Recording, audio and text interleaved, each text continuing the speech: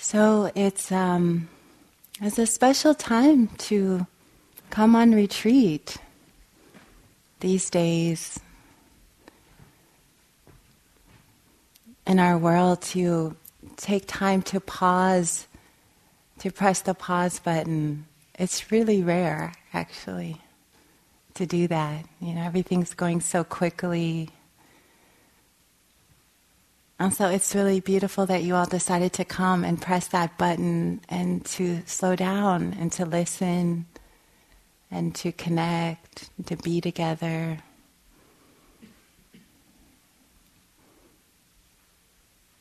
I was thinking a lot about the sacred feminine and what that means earlier today. For a long time I was contemplating.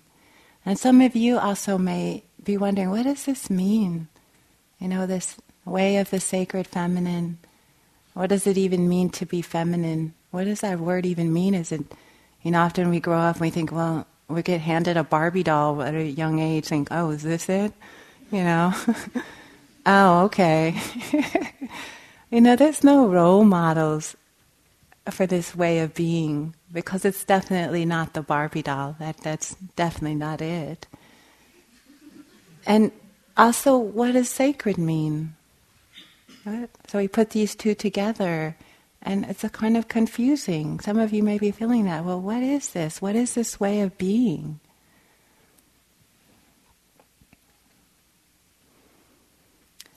I don't know, really, yet. I'm in this place of discovering what this means. And all I know is that it feels right to be with women. And then a couple of years ago, it started to become this driving force to gather with women. It became strong, almost like a drum beat that was growing, you know, louder and louder and louder. And so in the East Bay, at our center in downtown Oakland, I started gathering women together. I'd put out these calls, you know, and also would call it the sacred feminine, and I would do different groups. Sometimes I would feel a call to do it with women of African American ancestry like myself, for us to gather. And different groups of just women. And sometimes I wouldn't know what we would do when we would sit for a day together. I would have a few things planned, but I would be very spontaneous and feel what needed to be spoken, what needed to be bared witness to, what needed to be shared. And it's very beautiful. And more is this call to, I think it's about maybe empowering ourselves in a different way or discovering something. And this last couple of years, also it's been this sense of real connectedness with the plight of women around the world. You know, and I noticed that my room, I have this big altar, and it's getting bigger and bigger because there's more pieces on it, more little vigils. So I hold a vigil for the women in the Democratic Republic of the Congo, where they have the highest amount of rapes in the world. So I have a little piece of my altar for them. And then the women who are trying to drive in Saudi Arabia, and they're facing terrible beatings by just driving, and yet gathering in huge groups to just drive. And they know they're going to be arrested, and they're doing it by the hundreds. And there they get lashings, you know, with some kind of whip, so they endure this, and then they release from jail and get back in the car and drive again, right? And then another place on my altar is for these girls in India who recently, you might have seen this in newspapers or on the internet, who 500 of them went to a renaming ceremony. It was so beautiful, these sweet faces, these beautiful girls who were, when they were born, given the names like unwanted. Could you imagine that being your name? And this beautiful woman said, it's time we rename them, and they let them pick their own names. And of course they picked these Lakshmi and, you know, and they were so proud of themselves. And so I feel like there's something happening where I'm connected to this around the world, where I feel that we are connected to women being valued and loved. I care about this deeply. I care about how we love ourselves, but also how women around the world, how are they living? So I feel connected to this. So my altar is huge, and each piece is, I hold that and I light candles and I think of these people. And so compassion is a part of it. And also wisdom. You know, as we sit here and we have this beautiful statue of Prajnaparamita, the perfection of wisdom, and when I look at this statue, I feel into this lineage, and I feel that these are my ancestors, these wise women. And I see her and I think, this is my grandmother. And we are the daughters and the granddaughters of the awakened ones. Even if we don't realize why we came here. Some people just, happen, I didn't know, this just fit my schedule. Oh, it's women? Oh, that's interesting. Well, the universe is giving you a message in that nobody has arrived in this circle without it being clearly a cause. And that this stopping isn't just a regular stopping, it's also, stop and look around. Who are we sitting with? And what does this mean for our time? And as I said, I don't know all the answers, but I know it's an urgency inside of me, and some of you may be feeling the same urgency, not knowing where it's rooted from, but what's happening, but there's some kind of draw to stand up taller, to be heard, to be recognized. This beautiful, compassionate vulnerability that we carry is a powerful, you could say, weapon. It's not a weakness to be soft and compassionate. So we are here discovering something together. And honestly, it's together. We learn from each other, the stories that we share, the stories that the women tell me in Oakland about their lives, the stories of my own mothers and my grandmother, their struggles and oppression and racism. And then we have the stories of Prajnaparamita and Tara and the awakened ones pushing us onward, upward. Right? There's a certain flow of, we can do it. There's a momentum happening. I love Joanna Macy. She's a teacher here and an elder, and she teaches ecology and systems theory. And she always gives us teaching on the great turning. And often she'll say, spring, the wheel is turning. Times are turning, and there's a certain, again, I'm going to use that word, urgency in paying attention right now. And I think this is what this pause is about. Are we listening? And this is the school of life is happening. Are we alert to that? Are we here? And I think this is the great call in some way, is to be here, is for us in huge numbers to wake up, to listen. Listen to Gaia, feel the earth, listen to what's happening, to be alive,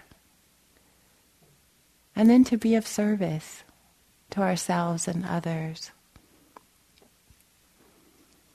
I wanted to talk about wisdom tonight, talk about it from a piece written by another teacher.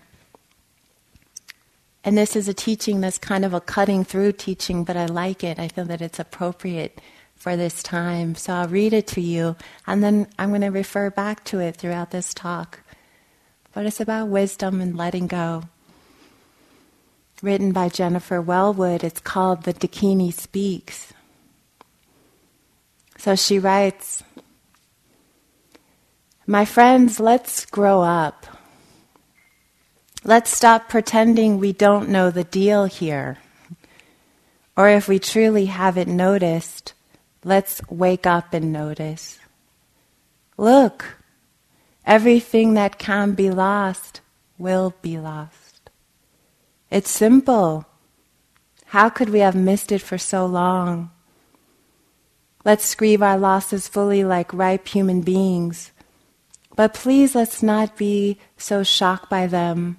Let's not act so betrayed, as though life had broken her secret promise to us. Impermanence is life's only promise to us. And she keeps it with ruthless impeccability. To a child she seems cruel, but she is only wild, and her compassion is exquisitely precise. Brilliantly penetrating, luminous with truth, she strips away the unreal to show us the real. This is the true ride. Let's give ourselves to it. Let's stop making deals for safe passage. There isn't one anyway, and the cost is too high. We're not children anymore. The true human adult gives everything for what cannot be lost. Let's dance the wild dance of no hope. Quite dramatic, huh? This is kind of the sword coming in.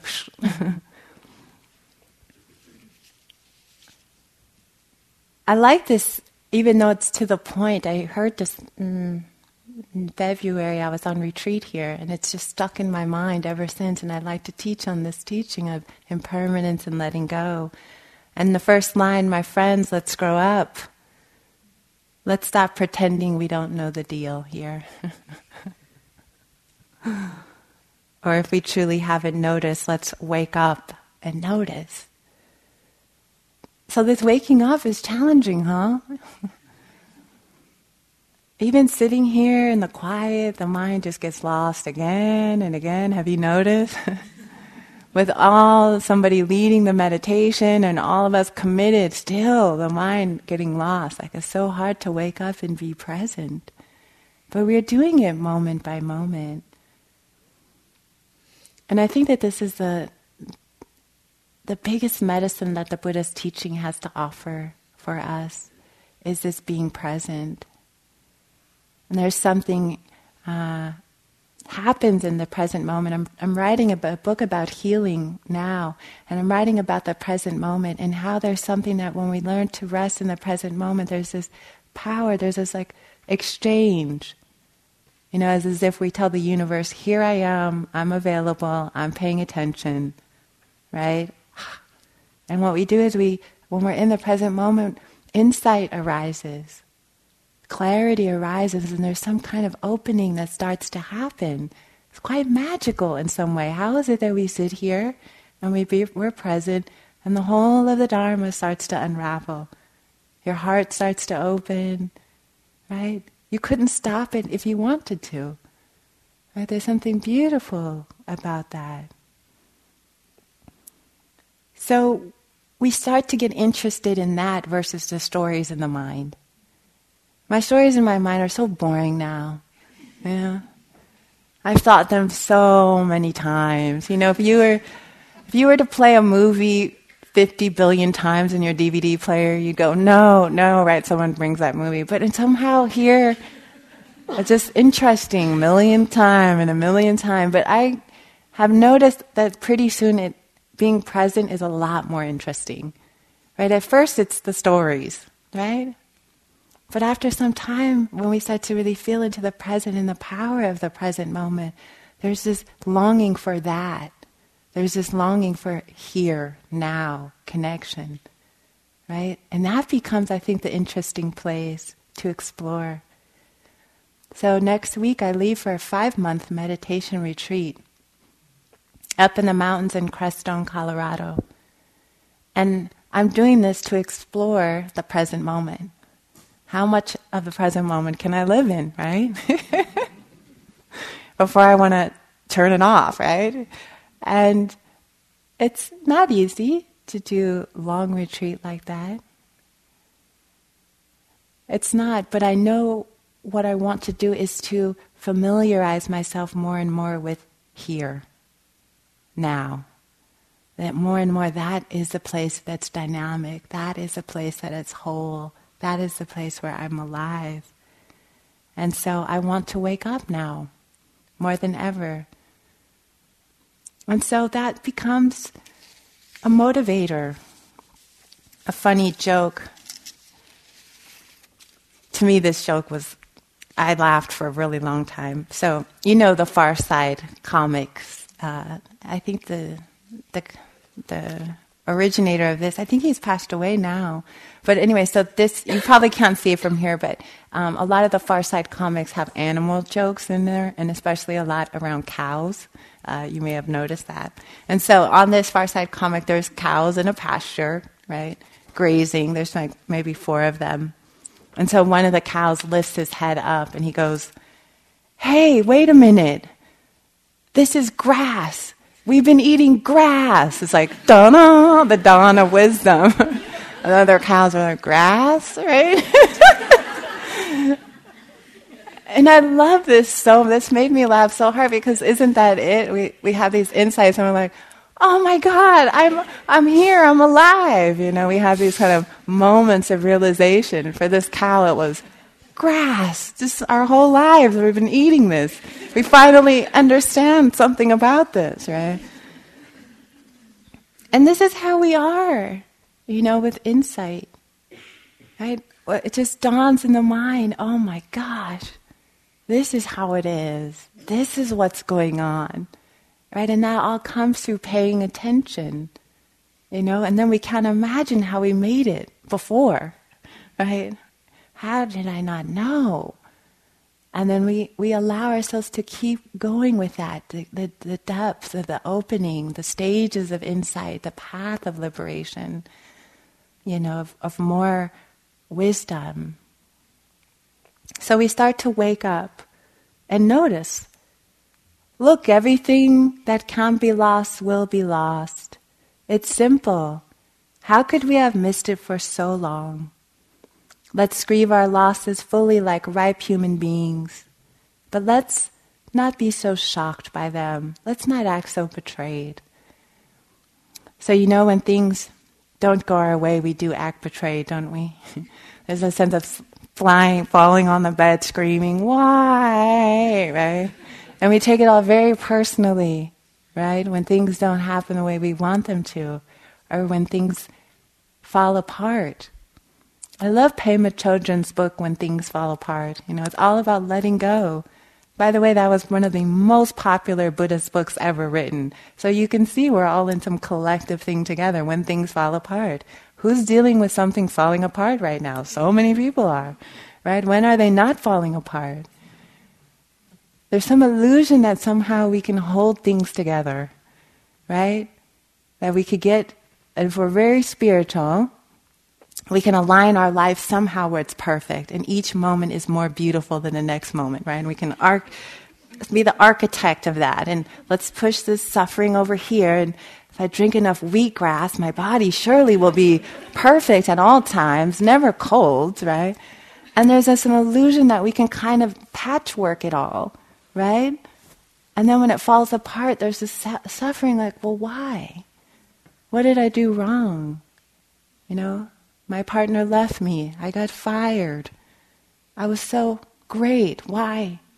You know, so this is the kind of shock of it. But I'm generous. How could this have, who would have stolen my tires, right? We sort of get this, we sort of have this, and I think there's some deep waking up that this is how life is here. Right? Everything's happening to everybody. Everything is happening to everybody. No one's exempt from that. Right? So if you come here on the planet, something's going to happen. Things are going to fall apart, right? And in a way it's funny, but in another level it's a deep truth to this. Because then we stop grasping. We stop being shocked when things go wrong. We get out of bed, we stub our toe. We don't scream and wonder why. Today it's a stub toe. That's how it is right now. There's some kind of peace that comes with that. You know, somewhere in my life I've been through so many things that I stopped looking for perfection. And in that not looking for it to be perfect, I'm okay with the cracks. I'm okay with taking a walk and then there's a beer can on the ground. Right? It's like, oh, this is how it is right now. This is part of life in some way. And so we have to learn to grieve our losses fully, because everything is impermanent. This was a core teaching of the Buddha. Things come together, they dance for a while, and then they separate. And then something else comes together, and it's for a while, and it separates. And there's this flow of life, that it's moving, it's a stream. So let's not act so betrayed. Impermanence is life's only promise to us.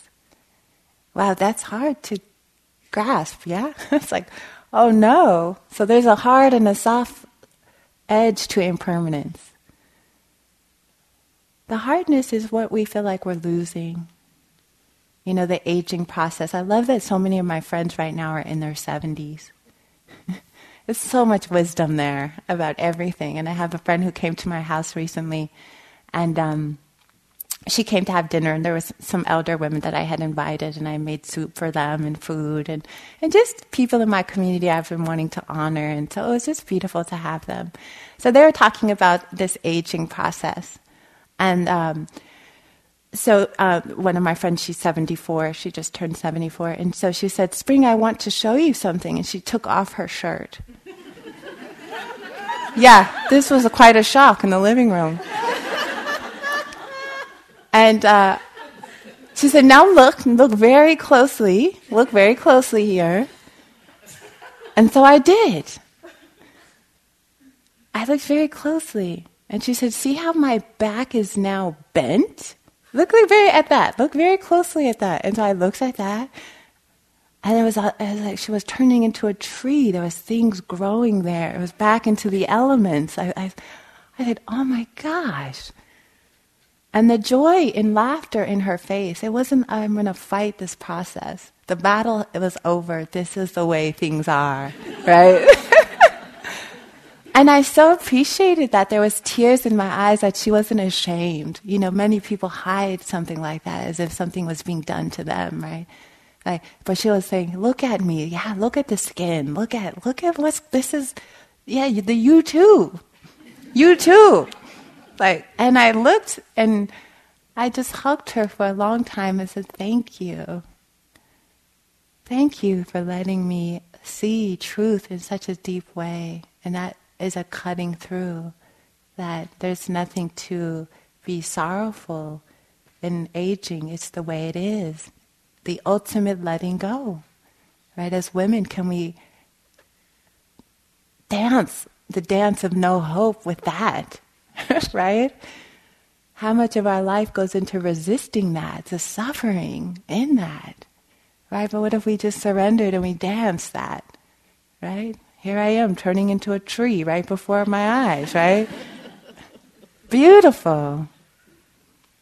Let's not act betrayed. This is the journey. It happens to everybody, right? We're all getting old together.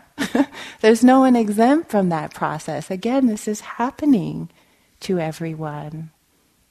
So this idea of impermanence is pure wisdom, pure freedom in that. It's non-clinging. It's seeing that we have to learn to let go, that we can dance with letting go. So a few months back, I got a call from someone named Barbara, who's the editor of the Inquiring Mind. The Inquiring Mind is, some of you might have seen it, it's a Vipassana journal, and it has really beautiful articles. Many of the teachers here have written articles in it, and it has the latest news and retreats, and there'll be some out at the end of this retreat on the tables. And she called me and she said, "Spring, we're doing a piece on enlightenment. Would you write something for it?" And I thought, enlightenment, no, I don't have anything for that right now. And she said, no, we really want your voice in. Anyway, it's 500 words. A little short piece. Can you come up with something? So I said, well, let me think about it and I'll get back to you. And she was very persistent for some reason, right? So I thought, okay, she keeps calling. All right, let me think about this. And then I thought, I know of one story. I know of this one story. And so I wrote that. And so the story happened when I was on retreat with a friend of mine. We went for just 2 days. We wanted to go up to this cabin. A friend had this beautiful cabin up in the mountains. And we were going to go just practice there, the two of us. And so we set everything up and brought food. And it was the first day, and we were out on the decks. There was a beautiful yard and trees, and there was decks. And I was sitting, and he was doing walking meditation, and we were in silence. And as he was doing walking meditation, I had this huge insight. It dawned on me in that moment as I looked around and I saw him walking slowly by. And the insight arose from somewhere very, very deep inside, and it said this. It said, "Hello, goodbye." And in a flash, I remember thinking, oh, this moment is hello, goodbye. Yes, hello, goodbye. This. And then I looked around at everything that was there in the house, and the animals and the plants and the trees, and I thought, oh, this too is hello, goodbye. And then suddenly it was everything in my whole world, everybody that I ever knew. Each moment was hello, goodbye, hello, goodbye, hello. And for a long time I just stood there, and I didn't realize for some time that my face was flooded with tears. There was this poignance to this. I started to think about everything that has ever been born on this planet and has passed, and all the beings who have lived and have gone, and each moment of our lives we meet something and it's hello, and then we meet and it's goodbye. We have a parting at some point. People who are born and then die, hello, goodbye. And everything was hello, goodbye. And I remember this poignancy to everything. And I tried to tell my friend, wait, stop, you've got to understand this hello, goodbye. I've had an insight. And he was kind of going, okay. And I remember going home, and everything was hello, goodbye. I remember being in Golden Gate Park and seeing a little cat and thinking, hello, goodbye, or flowers through the cracks in the cement and seeing them and thinking, hello. And it was so ecstatic. I almost couldn't bear it. And I thought, must be what an enlightened person feels like. They must see hello, goodbye every second. And I started to understand all the wanderers down on the Ganges and people in these ecstatic state. I thought, they must be seeing hello, goodbye. No wonder they can't function. They just seeing hello, goodbye. There's nothing to do anymore. You just sit there, And after 2 or 3 days, it went back. Thank goodness, because I couldn't actually handle living with that much. It was as if my heart was just being touched every second. It was I couldn't cope. So eventually what happened was it was like a window opened. And I saw something so deeply of this hello, goodbye, that I started to appreciate everything because it was going. And all my friends in my life that I would see, and they would call, and I would think, hi. Or people who would just show up at the door like, oh, well, who's this? Hello. And whatever manifestation of creation is appearing. Hello, goodbye, it's impermanent. And so then, I went back to my normal mode of being. But something very deep loosened in my awareness, in my mind. I wasn't clinging as much. I was appreciating the truth of hello, goodbye. I was appreciating impermanence. Like, oh, do not take this for granted. Right? Do not take these people for granted, these experiences for granted. This is so beautiful, what's manifesting. We all have gathered here, and we have an intention, and on Sunday it will be goodbye. And this circle will disperse. Beings will fly to wherever they go, drive, and this particular experience won't be the same. It was like this for this time. And that's sort of the poignancy of life, those moments. So it was very beautiful. So impermanence is life's only promise to us. She keeps it with ruthless impeccability. To a child she seems cruel, but she is only wild, and her compassion is exquisitely precise, brilliantly penetrating, luminous with truth. So on retreat we often have to deal with a lot of impermanence. all day long you might notice your mind on quite a roller coaster, happy, sad, bored, this, that, right? How many mind states have you had today? How many experiences, right? Just today alone, right? How many realms, how many stories, how many, we're the hero that in one moment and the victim in the next, and then we're back and yes, right? Loving ourselves and then hating ourselves and then judging others and then judging ourselves for judging again and again and again and again, and it's all changing, right? And so on retreat, we come to look at our mind closely. What is all this? Story after story, appearing, disappearing, more disappearing, right? And we take birth into these mind states. And so it's important that we learn to get wise with the mind itself. What is going on, right? Like, what is all this? We start to turn around, instead of being caught in it, we start to observe. So like, I love that we often use the analogy of the movie projector. So, you go to the movies and it all appears on the screen and there's sound effects and lights and whole stories on the screen, right? People falling in love or fighting or killing each other and we might feel very emotional watching it and, oh my God, this is going on and we get very invested in it. But if you're just to turn around and look, it's just lights being projected in images. There's nothing happening, yet there's something happening. Have you ever thought about the movie, nothing's happening, yet something is happening? So we learn to be with that, to look into that. And on retreat, what you'll notice is these hindrances come all the time in many forms, dancing about, right? And so I just want to speak to them for a moment, because you might encounter these. You probably have all day on some level, or you will on many retreats that you sit in the future. And so these are mind states. So you may notice as you're sitting, has anyone had any cravings today? Wanting mind, wanting a latte, wanting a new cushion, wanting yoga clothes to look a certain way, wanting something, right? Before I can be here in this moment, I just need to go get XYZ. That's it. It's the mind state of that. Then I can relax if I have this. Right? So this is sort of the desire realm. Or we desire experiences. Right? Sometimes I love one of the teachers, Sharon Salzberg. She used to say when she first came to practice that she used to have this deep desire to be filled up with white light and be floaty and all, have these mystical experiences. And she'd be sitting with knee pain and boredom going, well, where's the light, right? Well, so we have craving for experiences, right? Some people are here and they might be crying or having big openings. They wish they were calm.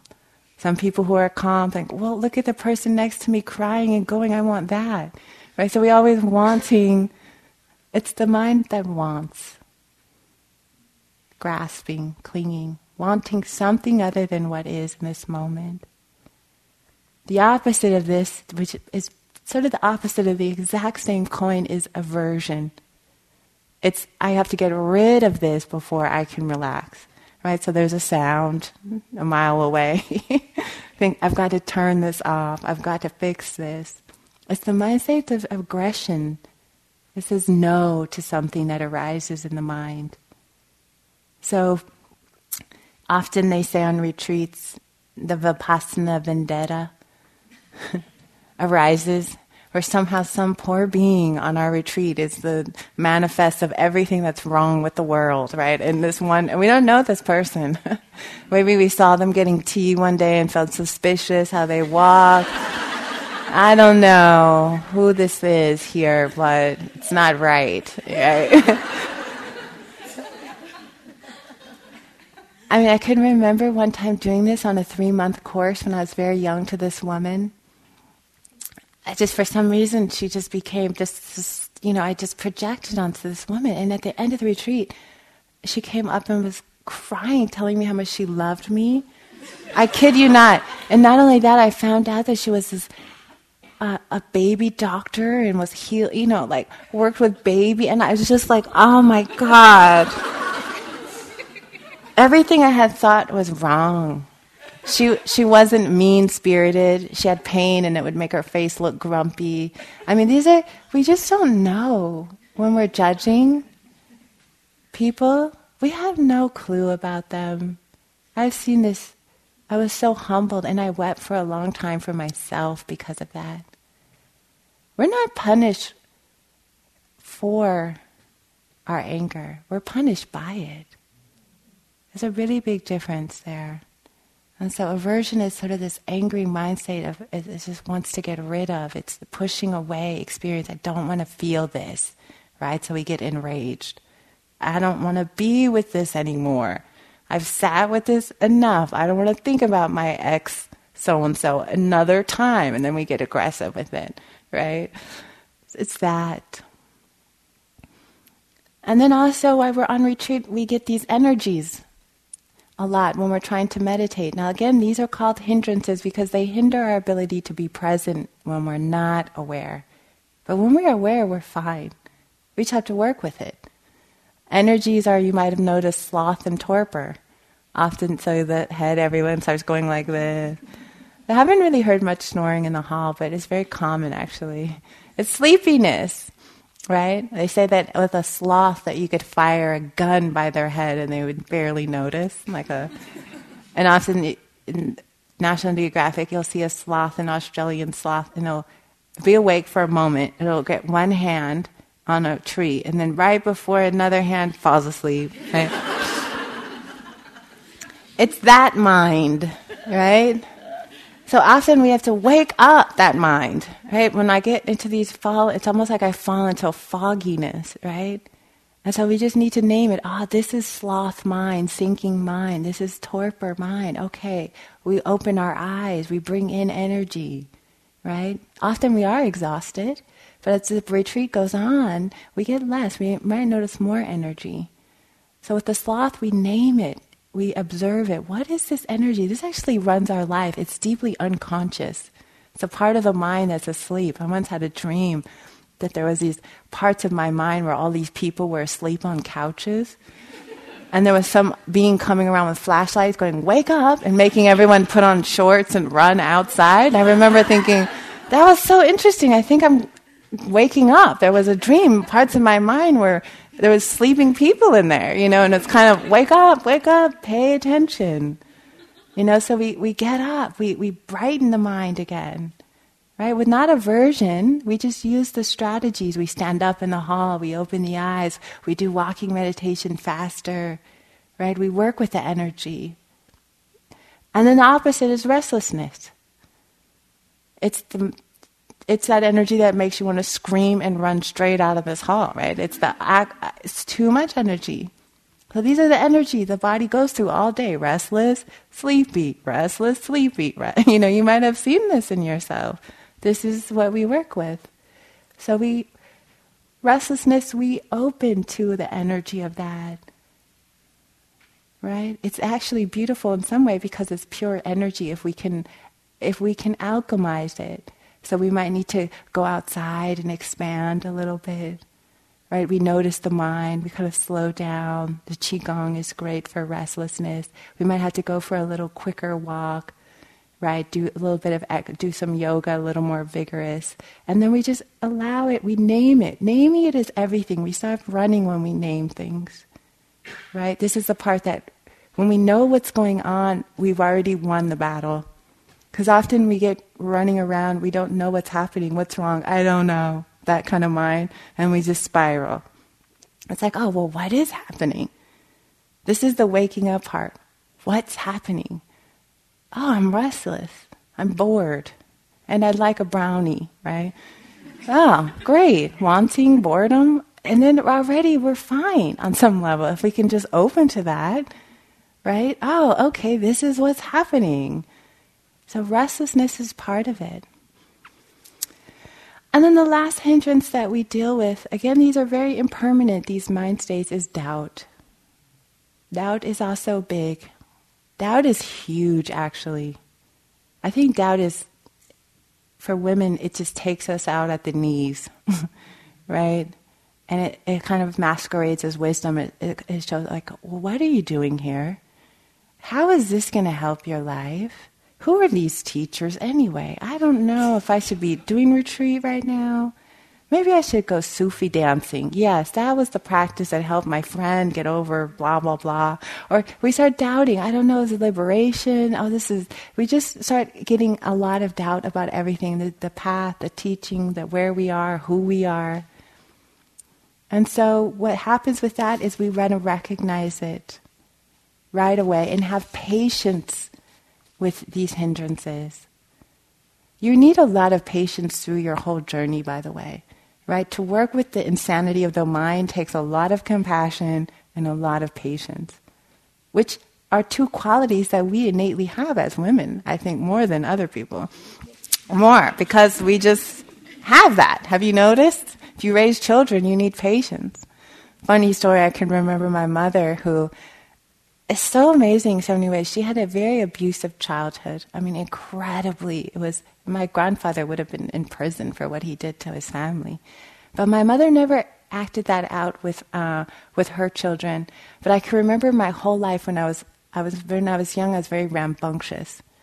That's putting it mildly. I was bratty, very bratty. My favorite word was no, screaming no a lot. And so my mother would often be trying to help me, she'd need to go to work, and she was a single parent, and just a lot of stress. But I can remember my whole life my mother going like this, patience, and this growl sound. So instead of smacking, me or my sisters or whatever, just that she would just growl this fierceness, patience, patience. And then it would be like this magic spell came over her. Okay, let's go. And that was so wise. I often tell her that now, and she's like, oh God, yes, I developed this so much with you, because I was determined not to be abusive. I wasn't going to do that. She made every commitment, and so she had to work with her mind. So saying patience at any one moment is like a bomb. It's like, if you incorporate patience and compassion, there's nothing we can't conquer with those two. Right? We endure. Well, what is this mind state? Okay, heartbreak. It's not going to last forever. This is the beauty of impermanence. Whatever you're going through, it will be gone. Right? It appears, it disappears. This is the beauty of impermanence. A story. A man observed a woman in a grocery store with a 3-year-old girl in her basket. As they passed the cookie section, the little girl asked for cookies, and her mother told her no. The little girl immediately began to whine and fuss, and the mother said quietly, "Now, Monica, we just have half the aisles left to go through. Don't be upset, it won't be long." Soon they came to the candy aisle, and the little girl began to shout loudly for candy. When told she couldn't have any, she began to cry loudly. The mother said, There, Monica. Don't cry. Only 2 more aisles to go, and then we'll be checking out." When they got to the checkout stand, the little girl immediately began to clamor for gum and burst into a horrible tantrum upon discovering there'd be no gum purchased. The mother patiently said, "Monica, we'll be through this checkout stand in 5 minutes, and then you can go home and have a nice nap." The man followed them out to the parking lot and stopped the woman to compliment her. "I couldn't help but notice how patient you were with little Monica," he began. Whereupon the woman said, "I'm Monica. My little girl's name is Tammy."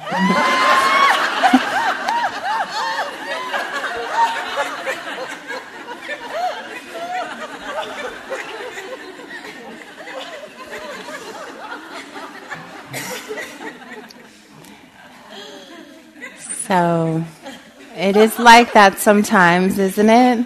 We just hang on until it passes, basically, right?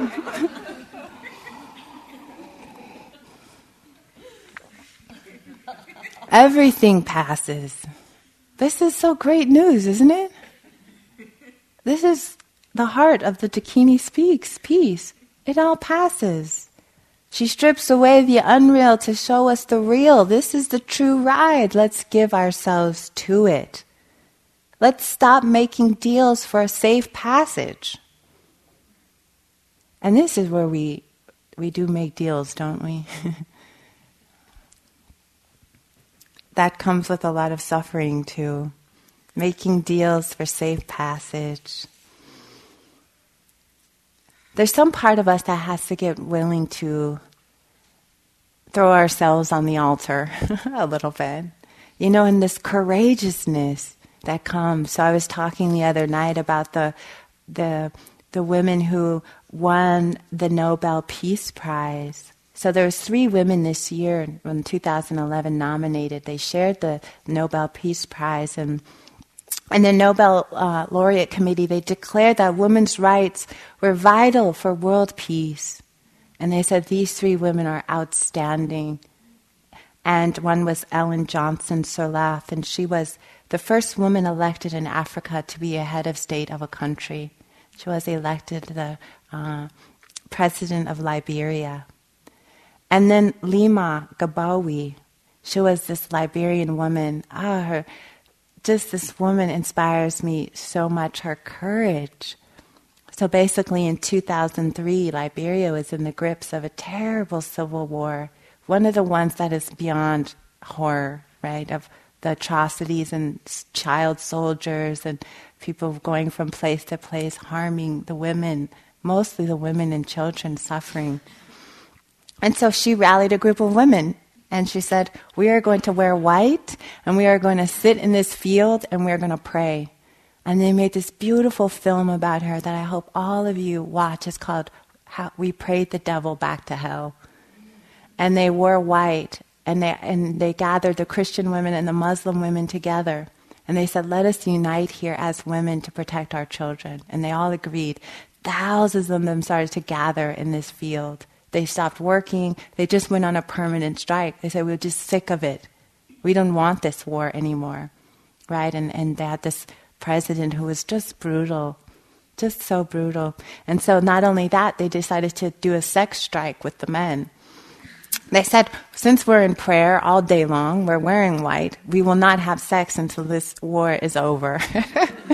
And so the men didn't know what to do, right? And they thought, oh my God, more of these women every day are joining these other women. It's thousands and thousands and thousands. And they went and they helped to take on the government. And they ended it. They ended this war there.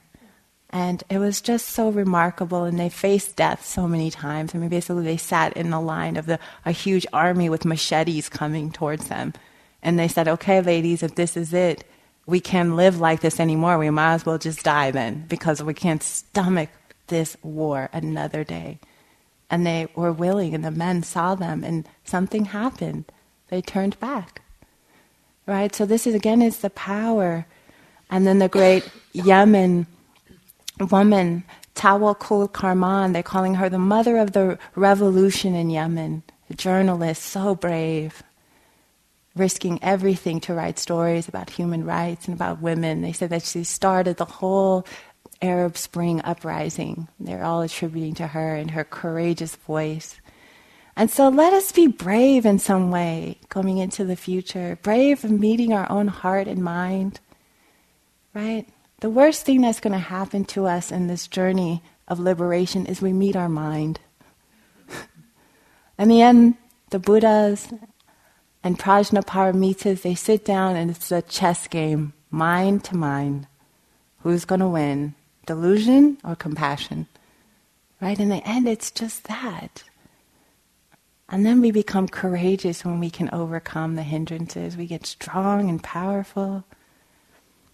So as women, we have so much to say, so much to do. We make up 3.5 billion people here on this planet.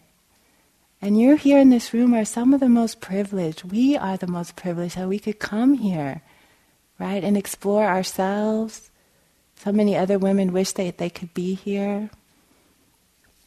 And so I say this last piece just to inspire us to keep going for the benefit of others, to be courageous, to heal what we need to heal, and that we keep moving forward, that we keep supporting the next generation. I care a lot about the future generations of women on this planet. I think, what are we leaving them? How will it be for them? So let's stop making deals for safe passage. There isn't one anyway. The cost is too high. We're not children anymore. The true human adult gives everything for what cannot be lost. Let's dance the wild dance of no hope. What does the dance of no hope look like? It's when we give up thinking that someone else can do our work for us, right? We give up on the Barbie ideal. No hope for that, right?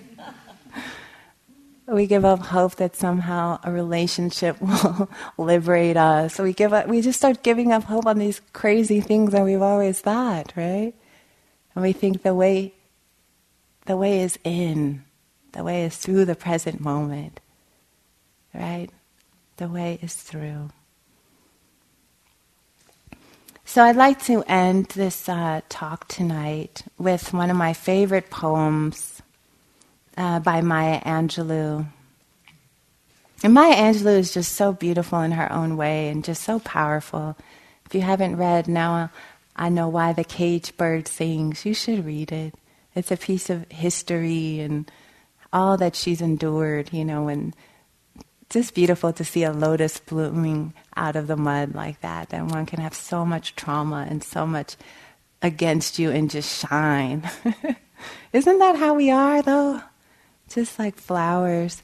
So this is one of my favorite poems by her. It's called Still I Rise, because when I heard it, she was giving it to a speech for a group of women graduates. It was a commencement speech.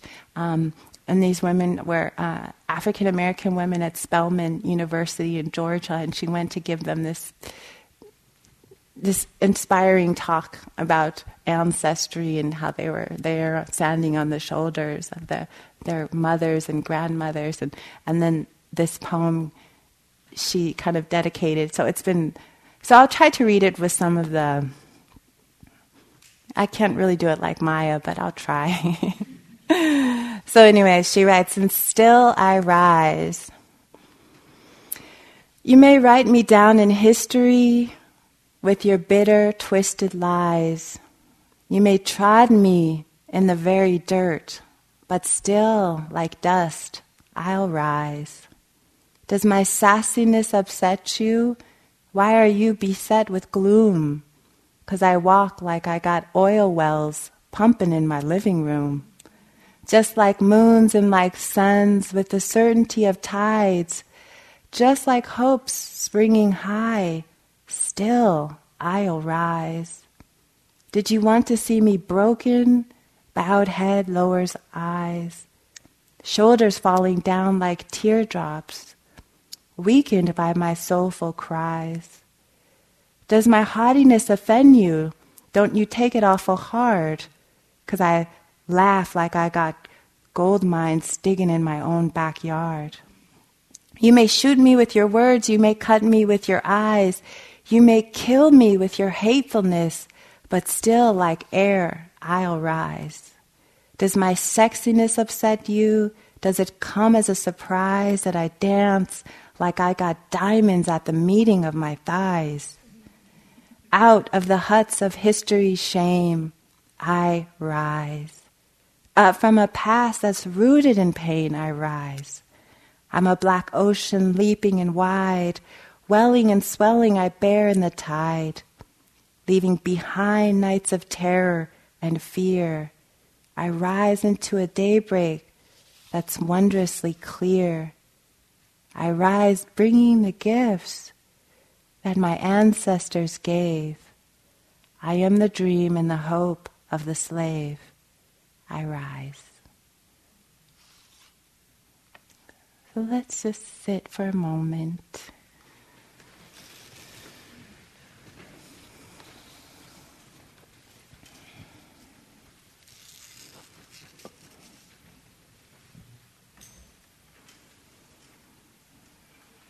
And breathing, coming back to the heart.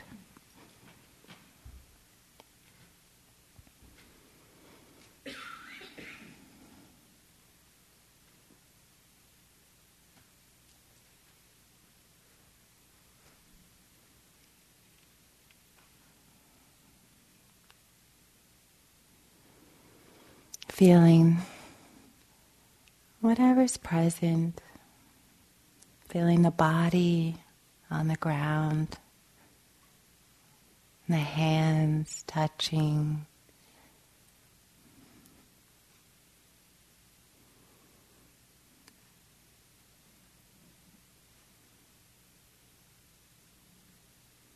and gratitude for our time here together. So appreciate all of us. And may we rise together, all women everywhere, all ages, to know their true nature.